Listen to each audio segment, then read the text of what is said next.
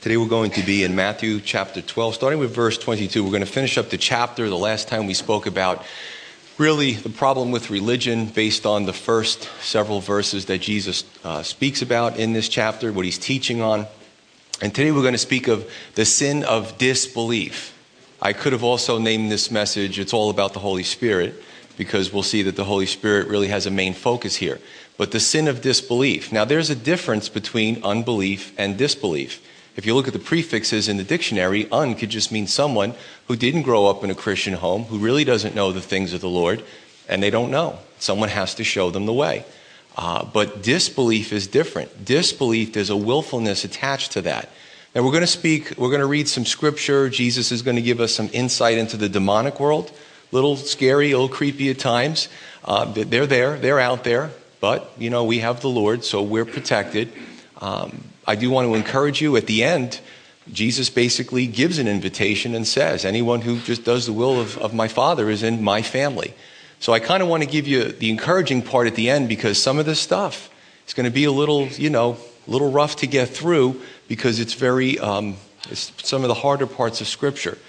Maybe too, it'll help to encourage us to pray more fervently for those that we love, or just our missionaries in general, reaching out to the lost world, just constantly being prayer for the lost. Once we read this, it'll open our eyes and hopefully will give us that conviction and that diligence to continue to pray for the lost world. Verse 22. Then one was brought to him, Jesus, who was demon-possessed, blind, and mute, and he, Jesus, healed him, so that the blind and mute man both spoke and saw. And all the multitudes were amazed and said, could this be the Son of David? So verse 22, we see that, and we've seen this before, back in those days, and certainly today, without a doubt. There's demonic possession, there's demonic affliction today in our society, where we scoff at that because we're so educated. Probably Satan thinks that that's great, because it really doesn't expose him for what he is. So he can work in society, and the enlightened society that we are, the postmodernists, can look at that and say, oh, there must be something wrong. Maybe it's a disease. Maybe we give him some medication. Maybe, all these, maybe we can incarcerate him. But demon possession is kind of out of the question. But here, again, it happened. Jesus also gave his disciples and his followers the power to cast out demons. So we do have that power. When we bring Jesus into the party, those who are demonic don't want to stick around. They want to leave, right? Because they don't want to be around him. But in a spiritual sense, Satan wants us to be. It's not surprising. Number one, blind to the truth of the spiritual realm, ignorant of these things. Two, to be mute, unable to testify of God's wisdom and the truth of salvation. Again, we have many educated, and listen, I got a 4-year degree from a good school, so, it's nothing, I'm not opposed to education, but we have a lot of enlightened and educated men and women running the world. But we see that the world is in chaos, right? We have these ideas, even in North Africa. Well, let's remove these guys, Iraq or whatever, and hopefully the next person in doesn't give us a problem. But that's not always the case. We saw that in Iran, didn't we, after the Shah left? It went from bad to worse. So, smart people run in the world, but the world is in chaos. Right? You look at even the situation in Japan. How can you prepare for that? Maybe they'll change the way they develop nuclear reactors and where they put them. But the bottom line is, men have been trying for thousands of years to solve man's problems, and it's just not working. See, it's only when we're born again of the Holy Spirit can we, number one, see things for what they are. We understand the natural world that we live in, but we also understand the spiritual world. And with a spiritual insight, we understand the natural world that much better. And then when our unsaved friends and loved ones ask us questions about current events, we have some information because we know what the Scripture says. And they're like, wow, how did you know that? It's all in God's Word. The second thing is that when we're born again, we can utter God's wisdom, again, which comes from the Holy Spirit. So these multitudes left off saying, could this be the Son of David, which is a messianic reference? Enter the opposition. Verse 24.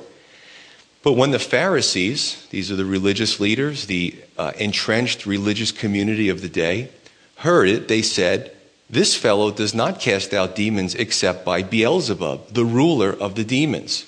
Pretty insulting. We see the opposition. which is always present when God is at work. Now, they couldn't dispute the healing.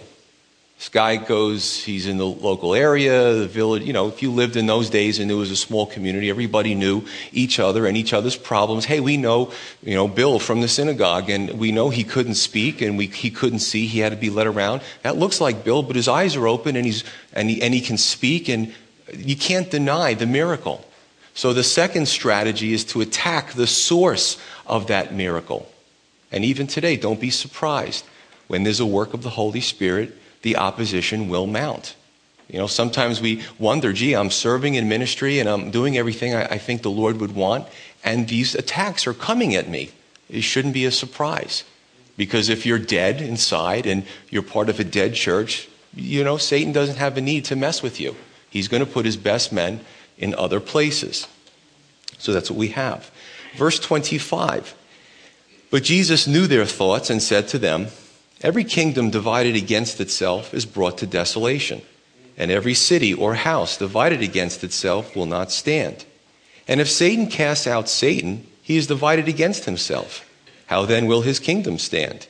And if I cast out demons by Beelzebub, by whom do your sons cast them out? Therefore they shall be your judges. But if I cast out demons by the Spirit of God, surely the kingdom of God has come upon you. Or else how can one enter a strong man's house and plunder his goods, unless he first binds the strong man, and then he will plunder his house? So Jesus knows their wicked thoughts. He knows basically what they were whispering, and certainly in furtherance what's in the brain there that's not coming out of the mouth. He knows their thoughts, and he responds. Now, Beelzebub. We could say Beelzebub, we could speak about Baal, we could speak about Dagon. It doesn't matter. Every culture had their chief deity, which of course represented Satan, who is the head of all deities, false gods, that is not God. So you're either worshiping God or you're worshiping the demonic realm, period. And he says this, number one, every kingdom divided itself against itself cannot stand. Well, this makes sense in our world, doesn't it? And it certainly makes sense in the spiritual realm. As a matter of fact, God cast out a third of the angels that were making trouble for him. So even in his kingdom, he had to have purity where he was. But the question begs, and Jesus brings this to light, why would Satan, who's a master strategist, cast himself out? Doesn't make any sense. And he says, wait a minute, your sons or your disciples or your followers, don't they also cast out demons? And how do they do it? Do they do it by Satan? So he was trying to get them to really think about the claims that we were making, or he was making. And in Luke 11, he says, not only that the kingdom of God has come upon you, but that if you're wrong, then these demonic beings are cast out, Luke 11, by the finger of God. I love that. To deal with demons for us, pretty frightening. But for God, all he needs is his little finger, to just kind of get rid of them. That's how powerful he is. And if they were blaspheming against this work of God, blaspheming against the Holy Spirit, then inadvertently or willingly or wittingly, they were blaspheming God himself. And be careful of that. Now, the second example he speaks about is a strong man, somebody who's strong and has his goods, and he's got guardianship over his goods. Back then they didn't have alarm systems and all kinds of fancy security and surveillance cameras. If you had goods, you either had to be able to ward off somebody, an enemy, or you had to have others that could guard you and guard your goods. So Satan here is pictured as the strong man. And his goods really are the stranglehold that he has over the world that we live in and the people that inhabit it. Now, Christ was the only one who could come and actually bind the strong man. Look what he did at the cross. He paved the way for salvation. So right at the cross, really starting with these miracles, casting out demons, then at the cross, freeing people from the stranglehold that Satan and sin had over their lives. And, some don't realize that they don't have to be under the strong man's power anymore. See, I kind of think of, you ever see those, actually you don't see them because they're invisible. The electric fences, and the dogs have the little collars.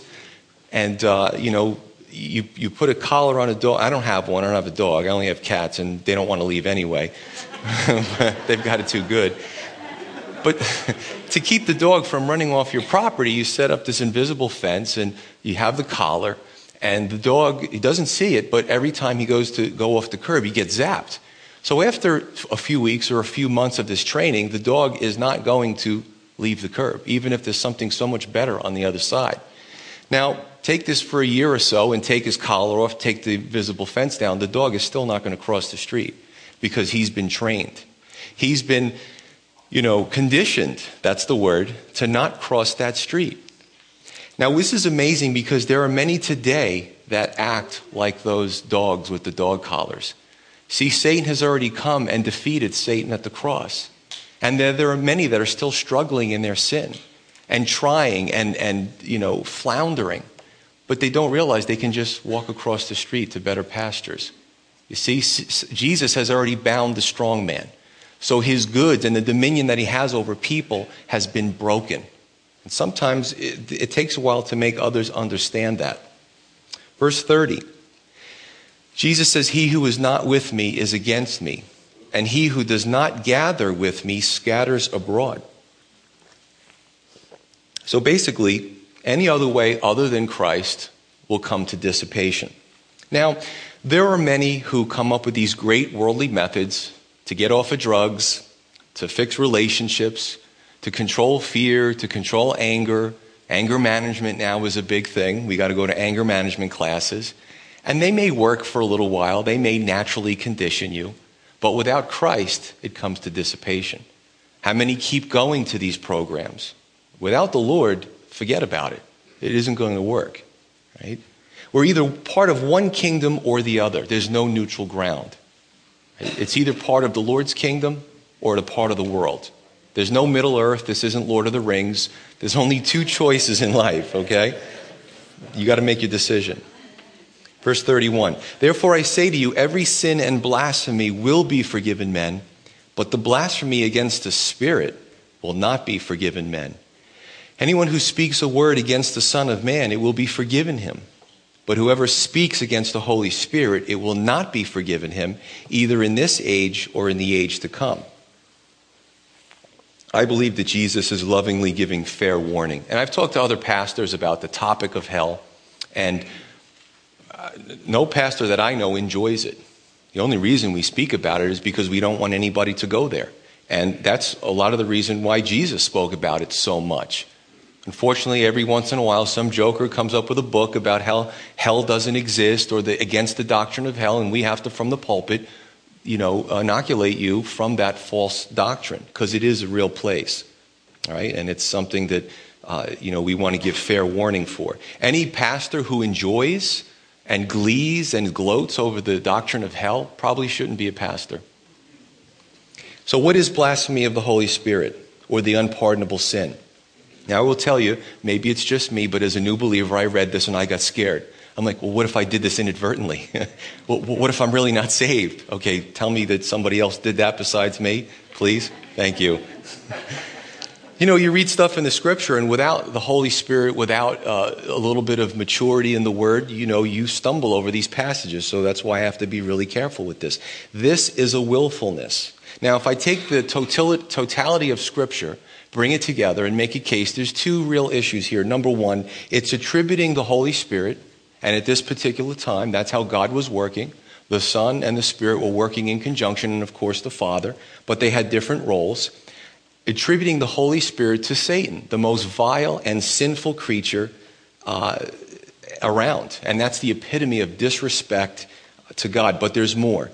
The Holy Spirit has a few functions. Number one, his job in John 16 is to convict the world of sin, to let the world know they are in sin. And when the world is convicted of sin, he also guides us into truth. We know that in John 15, the Holy Spirit testifies of Jesus. Now, to understand this, because this is one of those difficult concepts that have to be explained properly, remember the Holy Spirit, the Father, the Son, the Spirit. This was an amazing overlapping kind of Venn diagram situation where John the Baptist was the last of the Old Testament. He made the the way for the Son, the Messiah, and then the Messiah was going to die on the cross, die, be buried, be resurrected, then ascended to heaven after his 40-day ministry, and then send the Holy Spirit wholesale to really indwell believers and for them to do amazing feats. So you have to understand this is a very overlapping time period. Okay? But the Father, the Son, and the Holy Spirit, of course, work together. And to blaspheme the Holy Spirit is to willfully reject the conviction of sin, which leads to repentance, which is what God wants for us, which leads to salvation, which is vigorously promoted by the Holy Spirit. Does that make sense? We're going to go more into it, too, to help understand it. Now, I would say this, that if you're here and you're worried about blaspheming the Holy Spirit, there's two good things. Number one, that you're concerned. Number two, as I look around and I look at your feet, I don't see any leg shackles. I don't see anybody handcuffed to a pew. I don't see any U.S. Marshals. So I would assume that you're all here of your free will. So that's a good thing. The concern, and that you're here of your own free will. Remember, the Pharisees, they should have known better. They were the religious leaders. They knew God's word. They knew the Messiah was coming. They saw the miracles, but they were concerned about losing their power base. So there was a willfulness. I'll probably say that word a few times today. Disbelief versus unbelief.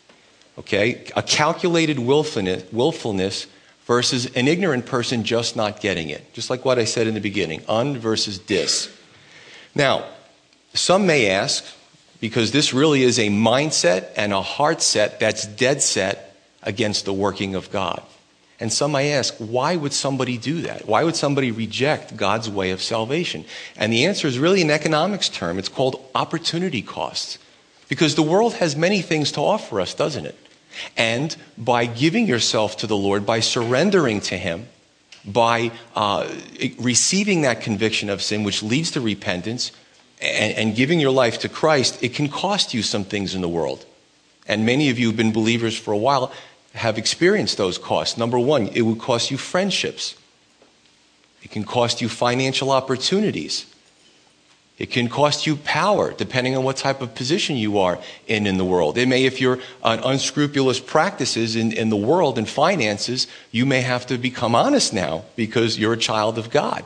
So it could cost you your lifestyle. For the Pharisees, it cost them position. So I ask you today, for those of you who are not sure, what is holding you up today from surrendering your life to the Lord? And is it worth eternity? Two questions. Meditate on that. Verse 32. Jesus said, "This sin will not be forgiven in this age or the age to come."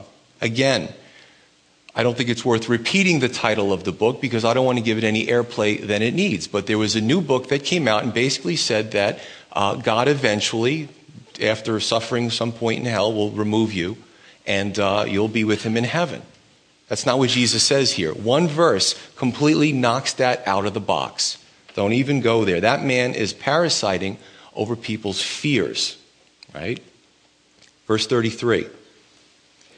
He says, "Either make the tree good and its fruit good, or else make the tree bad and its fruit bad. For a tree is known by its fruit. Brood of vipers, how can you, being evil, speak good things? For out of the abundance of the heart the mouth speaks. A good man out of the good treasure of his heart brings forth good things, and an evil man out of the evil treasure brings forth evil things." Now the Pharisees, these religious leaders, like he said, brood of vipers, they had nothing good to say because their hearts were evil. It was all about what was in it for them. And again, this understanding about trees. Basically, if you have a fruit tree in your yard, every spring and summer it's going to produce that fruit that's indigenous to that type of tree. It's in the tree's, biological makeup. It's not going to, an apple tree, no matter, you could give it billions of years, it's not going to start producing oranges. It doesn't work. So trees, who we are, will be manifested in our words and our behaviors. And a lot of that you can see what comes out of a person, what their behavior is, what type of tree they are. It determines fruit. Remember Peter Parkes, who came up here, who was addicted to drugs, and it caused him to be homeless? That's how bad his addiction was. Here's a guy who hears the gospel. I love this man's testimony. And he says, I knew I was a bad tree. I knew I was a tare, but I didn't want to be. I wanted to be a good tree. Now, then the question is, can a leopard change his spots? Not unless the Lord is doing the spot removing. So if you're here today and you're concerned about this, there is still time to repent and to be brought into the kingdom of heaven. Verse 34. So he calls the religious leaders brood of vipers. Again, do we wonder why it was only a matter of time before they crucified him? These guys were the erudite. They were the ones that everyone looked up to. They had the power. And even if you didn't like what they were preaching, they still had power over you in Judaism. Brood of vipers. Jesus says, out of the abundance of the mouth, the heart speaks. In other words, our words are a reflection of our heart. I mean, if we're constantly talking about stuff that we want, every time we have a conversation, it's about what I want to do, what I want to get. We could be materialistic. If we're constantly talking about others, we could be a gossip. If we're constantly talking about ourselves, if we can't even have a conversation about the Middle East and interject ourselves into that conversation, I wonder what Gaddafi thinks of me. You know what I'm saying? You're probably self-centered, right? Then I love the celebrities. When there's a little bit of alcohol added, it becomes a truth serum. How many of these celebrities, a Christian Dior designer, Galliano was the recent one, he caught him drunk at a bar, and he started spouting off about how he loved Hitler and anti-Semitic rantings. And of course, once they sober up, get a PR person and a lawyer, well, he didn't really mean that, you know what I'm saying? But a little bit of alcohol, and sometimes the check valve from the brain to the lips, it just is eradicated, and whatever comes out is really what you're feeling at the time. So there you have it, verse 36. But I say to you that for every idle word men may speak, they will give account of it in the day of judgment. For by your words you will be justified, and by your words you will be condemned. Let that sink in for a moment. Every idle word. Wow. There's a lot. How many words do we say in a lifetime? You know, we probably don't even remember all the things that we have said. But the word idle, inactive, lazy, useless words. What are we using our words to do? To build up or encourage? Or we use our words to tear down each other, right? Some may look at you or somebody you know, and you may cringe when you see them because you're expecting something negative to come out of their mouth. That's rough. When our face gets associated with a negative word, right? And people don't want to be around us. Our words. But it's deeper than that. Romans 10, our words can justify if we confess with our mouth that Jesus is Lord because we believe in our heart that God raised him from the dead, we'll be saved. Why are we justified by those simple words? Because what we're saying is a reflection. It's a mirror of what our heart is, what permeates us, what transcends us. And by our words will be condemned. Well, we certainly have this blasphemy of the Holy Spirit, this willful disbelief, this denying Jesus before men, and worse, stumbling the little ones on top of it. So it's one thing if we don't believe or we have an attitude towards God, but when we start to propagate this stuff and write books, and some of these guys got to be careful from the pulpit, and we get others who don't know any better to not believe in God or not believe in his righteousness or not believe in his love. Man, get the millstone ready because it's got to go around the neck because you're stumbling the little ones. Verse 38. Then some of the scribes and Pharisees answered, saying, Teacher, we want to see a sign from you. But he answered and said to them, An evil and adulterous generation seeks after a sign, and no sign will be given it except the sign of the prophet Jonah. For as Jonah was 3 days and 3 nights in the belly of the great fish, so will the Son of Man be 3 days and 3 nights in the heart of the earth. The men of Nineveh will rise in the judgment with this generation and condemn it, because they repented at the preaching of Jonah, and indeed a greater than Jonah is here. The queen of the south will rise up in the judgment with this generation and condemn it, for she came from the ends of the earth to hear the wisdom of Solomon, and indeed a greater than Solomon is here. So the religious leaders demanded a sign, and really all they had to do was, number one, look in the Old Testament. Remember even Herod. He heard about the Messiah being born. So he says to the religious guys, the priests and all, hey, go find that in the scripture. And they, oh yeah, here it is, Herod. Okay, let's kill those kids because that Messiah is going to threaten me. Even the worldly Herod knew that the Messiah was coming and he could threaten Herod's position as the king. So no doubt the religious leaders knew, and there was time-sensitive prophecies to point to that period of time. For those who are looking for the Messiah today, there are several prophecies that you can find in the Bible that are specifically time-sensitive. That window of opportunity has come and gone. In addition to that, they see Jesus healing these guys, and they say, well, he does that by Beelzebub. So what sign, guys, are you looking for? What kind of magic trick can I do for you? And Jesus basically wasn't going to do it for them. And to some, you even know that you may witness. They may see the miracles in your life. They may see the changed life. They may see that God's word is true, but it's never enough for them. Well, show me something else. And I tell people, God's not going to come down here and pull a rabbit out of a hat. He doesn't do magic tricks. He is the sovereign God. Right? Jesus responds, an evil and adulterous generation seeks after a sign. Now, it's evil to keep testing God and pushing him and trying to make him like one of us. And adulterous, well, the children of Israel had a problem with that spiritual adultery because they constantly were looking after other gods. And even here, Jesus, if you don't provide the sign that we want, we're just going to look for somebody else. So you see this quick fickleness with the love of God versus looking for it somewhere else, in a sense. There was, I told you the story about the bicyclist that I ran into, coincidentally, so to speak.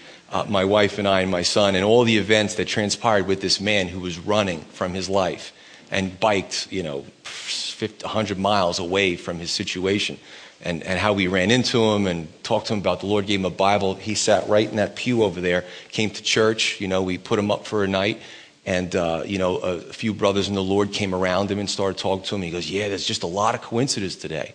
I wasn't even preaching. And the message that was preached was really all about his life. So, he leaves and he's like, I'm not there. So he takes off. Now, we all were like, wow, I wonder why he was in our life for that short period of time. Maybe it'll happen down the road. So he calls me a month or so later and he goes, you told me that you sent a message from God to me. He goes, I got it. I'm saved. Now, he actually sounded different. I didn't even recognize him. He had to tell me who he was. Come on, it wasn't that long ago. But the neat thing was I think he was struggling with God. He was trying to deny it, putting out of his mind, maybe looking for a sign, and he got hit by a car. But he didn't get hurt. It was just enough to knock him off his bike and to him sit there and goes, all right, I get it now. You know what I'm saying? But it took that to, be careful of the signs that you ask for because you might not like the form they come in. Sign of Jonah. So we see that Jonah wasn't just a fishtail. It was a true story because Jesus references it. I like what Chuck Smith has to say about those who don't believe about the whole fish swallowing Jonah in the 3 days. He says, if you have a problem with the story, you have a problem with God because God can do anything. And what I really like to do sometimes from the pulpit is, and we did go through this with Jonah, is biologically how this could have happened naturally. All right? They talked about the digestive juices in the larger fish, whales, what they normally eat, which would not be enough to digest a man. And you see the man come out on the shore, and he's got seaweed wrapped around him, and he's looking real nasty. And he probably really freaked the people out of Nineveh. I mean, that probably was part of the thing there. But God could have just done a miracle. We don't have to always look at this through natural means. The second point about this is that his experience, Jonah's experience in the fish, was a picture of Christ's death, burial, and then resurrection. So Jesus says, you want to see a sign? Figure it out. It's going to be the sign of Jonah. Now, when we look at this, we really see what we're seeing, a concept understood as the amount of truth or spiritual light that a person receives in their life. Number one, Jonah. What's the subject? Salvation. He preached to who? The men of Nineveh, who Jonah hated. He did not want to go there. And they were not likable people. But they responded and they repented in sackcloth and ashes from the king down all the way to the beast. You know what I'm saying? Everybody had to repent and fast and such. And how do you compare Jesus to Jonah? Jonah finally did what the Lord asked, but you can see that he was really kind of a grumpy prophet. He probably was a grumbly guy, but they still repented upon his preaching about them being overthrown. Solomon, okay, what's the subject? Wisdom. Who's involved? The Queen of the South, or Queen Sheba, 2 Chronicles 9. Now we understand the Queen of Sheba, or Sheba, to be understood as really northeast Africa, maybe a little further south than some of the turmoil that we see going on. And some of those folks in that area still have traditions and stuff that they've recorded about her visit to Solomon. Stuff is very impressive. What's the thing? What's the issue? She had an inquiry about the things of God. Compare Solomon to Jesus. No comparison. No comparison. Solomon was a compromiser at some point, and he was disobedient to the Lord. But, here's the deal. Jesus' generation was going to be held accountable because those people believed with a lot less signs and wonders than what they're asking Jesus to do here. And I wonder if our generation will also be held accountable. How many advances do we have in biblical archaeology? Pick up one of those books once in a while. It'll blow you away. To the point where archaeologists now use the Bible, some of them won't admit it, as a guide when they go to the Middle East, uncovering these cities, because whatever the Bible says has been true. So we may be held accountable too. Verse 43, now it starts to get a little pretty wild. I mean, I like reading this stuff. Verse 43 says, when an unclean spirit, or a demon, goes out of a man, he goes through dry places, seeking rest, and finds none. Then he says, I will return to my house from which I came. And when he comes, he finds it empty, swept, and put in order. Then he goes and takes with him 7 other spirits more wicked than himself, and they enter and dwell there. And the last state of that man is worse than the first. So shall it also be with this generation. Now understand, there is an application to the person, but there's also an application to Christ's generation. He gives us some insight here. Warfare 101. Never give any ground that you've gained in battle back to the enemy. Now that goes true for spiritual warfare as well. Whatever ground the demonic realm has grabbed, this Satan through his stranglehold, souls, keeping them in bondage and ignorance, he doesn't want to give that back up. So you see this back and forth with these demonic presences. So the demons technically repossess, to use a word, this person not to give up that ground again. Now, in Matthew 8, remember, we found that demons, what they like to do is inhabit something living. Well, Jesus, if we can't go in the guy, can we go into the pigs? We really don't want to go into the abyss.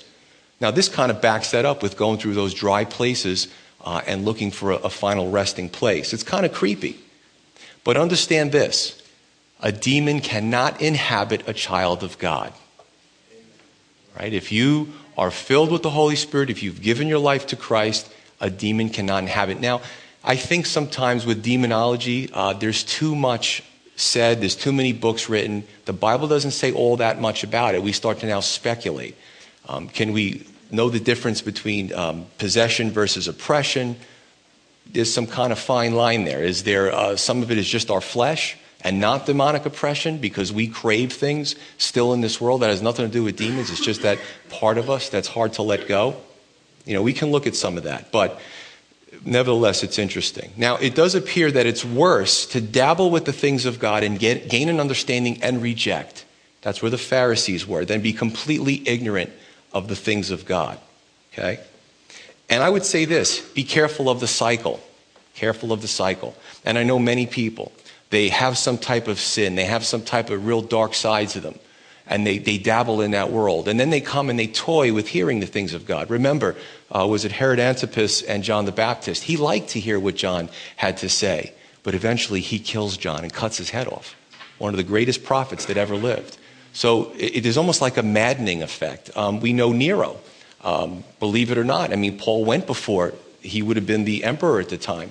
And they say, history says Nero in the beginning was a really great master builder. He had a good head on his shoulders. And at one point he went mad, started burning Christians alive and doing crazy things and setting Rome on fire so that he could rebuild some of that, not caring about what happened to the people. Be careful of the cycle. I've met some that said, I'm in church and it feels good to be in church. Yeah, that's right, because God's word is being preached. You're around other believers who are filled with the Holy Spirit. Sure, it feels good to be in church. And then when I go back home, it happens again. Well, there's a good clue. Have you surrendered your life to the Lord? Right? Pretty wild stuff here. Now, I'm just going to read another quick passage that's parallel to this and then just finish up with the last few verses. Again, this gets hard to read, but we see the good news at the end. This doesn't have to happen to anybody. 2 Peter 2, verse 19. I'll start with verse 18. This contextually has to do with the false teachers. False teachers could have come in the form of a religious leader, and I don't doubt that it could be applicable to others as well. In verse 18 it says, "For when they speak great swelling words of emptiness, they allure through the lusts of the flesh, through licentiousness, the ones who have actually escaped from those who live in error. While they promise them liberty, they themselves are slaves of corruption. For by whom a person is overcome, by him also he is brought into bondage. For if, after they have escaped the pollutions of the world through the knowledge," now that word means experiential in the Greek, not just the surface knowledge, "of the Lord and Savior Jesus Christ, they are again entangled in them and overcome, the latter end is worse for them than the beginning. For it would have been better for them not to have known the way of righteousness than having known it, to turn from the holy commandment delivered to them. But it has happened to them according to the true proverb, a dog returns to his own vomit, and a sow having washed to her wallowing in the mire." Now, to those listening on the internet, or getting a CD from a friend, or being here today, that puts you in a very interesting position. If you've been dabbling, if you've been going back and forth, you're going to have to make a decision soon about surrendering your life to the Lord, because you can't claim ignorance anymore. There was a man, again, even in New Jersey Penal Code, California Penal Code, New York, whatever, there's negligence. You committed that crime negligently. You should have known it was going to happen. It was really dumb, but you really didn't have malice in your heart. Or you committed that crime purposefully or willingly.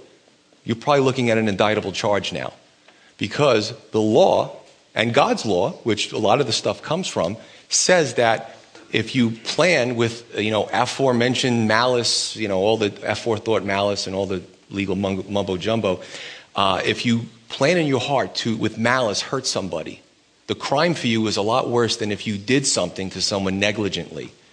Well, it's the same in the scripture. What do you know? How much light have you received? There was a man called, tell me if you could raise your hand, how many of you heard the name Charles Templeton?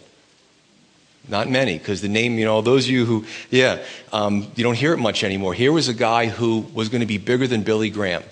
He was a contemporary. The man was a pastor. He was a head of ministries. He had fruit through his ministries. People got saved. He started, and everything that I read on the guy, he started dabbling with the world. He started fooling around, messing around spiritually with liberal theologians. He started questioning certain parts of the scripture that when I read his questions, I'm like, that's easy to answer. He was dabbling in things he shouldn't have. Eventually, he renounced God and wrote a book, Farewell to God.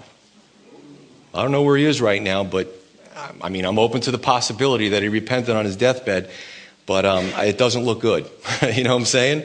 Here's a guy who willingly, the world, Jesus says, no one can snatch you out of my hand. You can't lose your salvation. However, we have free will. We can make choices. Why you would make that choice, I have no idea. But now, again, just for those who are kind of feeling a little uncomfortable, this is not the backsliding Christian. This is not the Christian who really blows it, one of the bigger sins, and really heartfully repents to God. I'm so sorry, I won't do it again. Listen, your pastor every day has to, during the day, Lord, I'm sorry for my sins. So we sin. That's the world we live in. But this is a conscious, willful disbelief, putting it aside because there's something in the world that you like so much better, and you go back into the world, you immerse yourself, you willfully become overcome by the world. Understand that. Nobody can take it from you. It's not going to happen by accident. And I've said this before when it comes to even adulterous situations. Nobody wakes up the next morning next to someone who's not their spouse and say, how did I get here? Starts with a conversation, can move to a phone number, it could be a lunch date. There are some steps to get to that spot. Some of them are more accelerated than the other, but the bottom line is it's a willful decision to do that to your spouse, and it's evil, okay? It's a willful decision to do that to the Lord. I don't want to mention his name again, but there's an actor who claimed to be born again, and I'm very interested in his life. He said recently, I feel like I'm losing my mind. Yes, yes, exactly. I wish he'd come over here and fly out here. I'd tell him about the love of God, because all those producers don't care a lick about him. They're just using him for the money, for his talent. They don't care about what happens to him at the end. But the thing is, you to be a child of God, to be with the Lord, and then keep going back into these worlds, you're going to go crazy. I've heard this from several brothers who said, I feel like I'm losing my mind. And that's what's going to happen. Where does this leave a church that rejects the cross, the concept of sin, blood, hell, salvation, repentance, whitewashed tomb? It's mere window dressing. Now, I would just say this as we come to a close here. Surrender. Last Sunday, I believe I kind of was saying some of that in the altar call. Surrender your will to the Lord. Yes, it's hard. Yeah, it was hard for me. I'm not making it sound easy. But once I took that step and came to the other side, I'm like, why didn't I do this sooner? Surrender. Some of you are struggling. Some of you are fighting. Some of you are tormenting yourself. And all you need to do is give your life up to the Lord. 46, the good news. While he was still talking to the multitudes, behold, his mother and brothers stood outside, seeking to speak with him. Then one said to him, look, your mother and your brothers are standing outside, seeking to speak with you. But he answered and said to the one who told him, who is my mother, and who are my brothers? And he stretched out his hand toward his disciples and said, here are my mother and my brothers. For whoever does the will of my Father in heaven is my brother and sister and mother. What an honor, Wow. I mean, if I was there, it would have given me chills. It gives me chills reading it. John 1:12 tells us that we can be adopted into the family of God. Ephesians 5 says that we can be loved by God as a groom loves his bride. This wasn't a dig on his family, but he was basically saying that the spirit, not blood, is thicker than water in a sense. Now let's just go through this real quick. Unbelief. I think we understand we made a case for unbelief. I don't know. I start to read the Bible. I start to see things happen in other people's lives. Unbelief starts to give way to either belief or disbelief. Now, let me just squeeze something in here. Hebrews 11:6.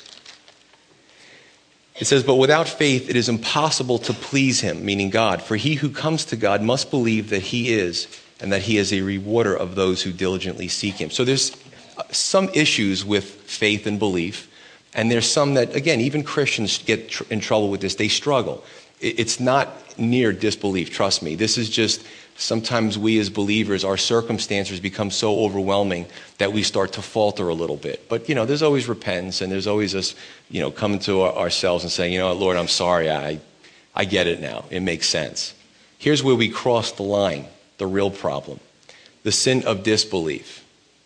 The conscious, willful effort to push God away, to see the workings of the Holy Spirit, to stumble the little ones over that because we're rejecting God.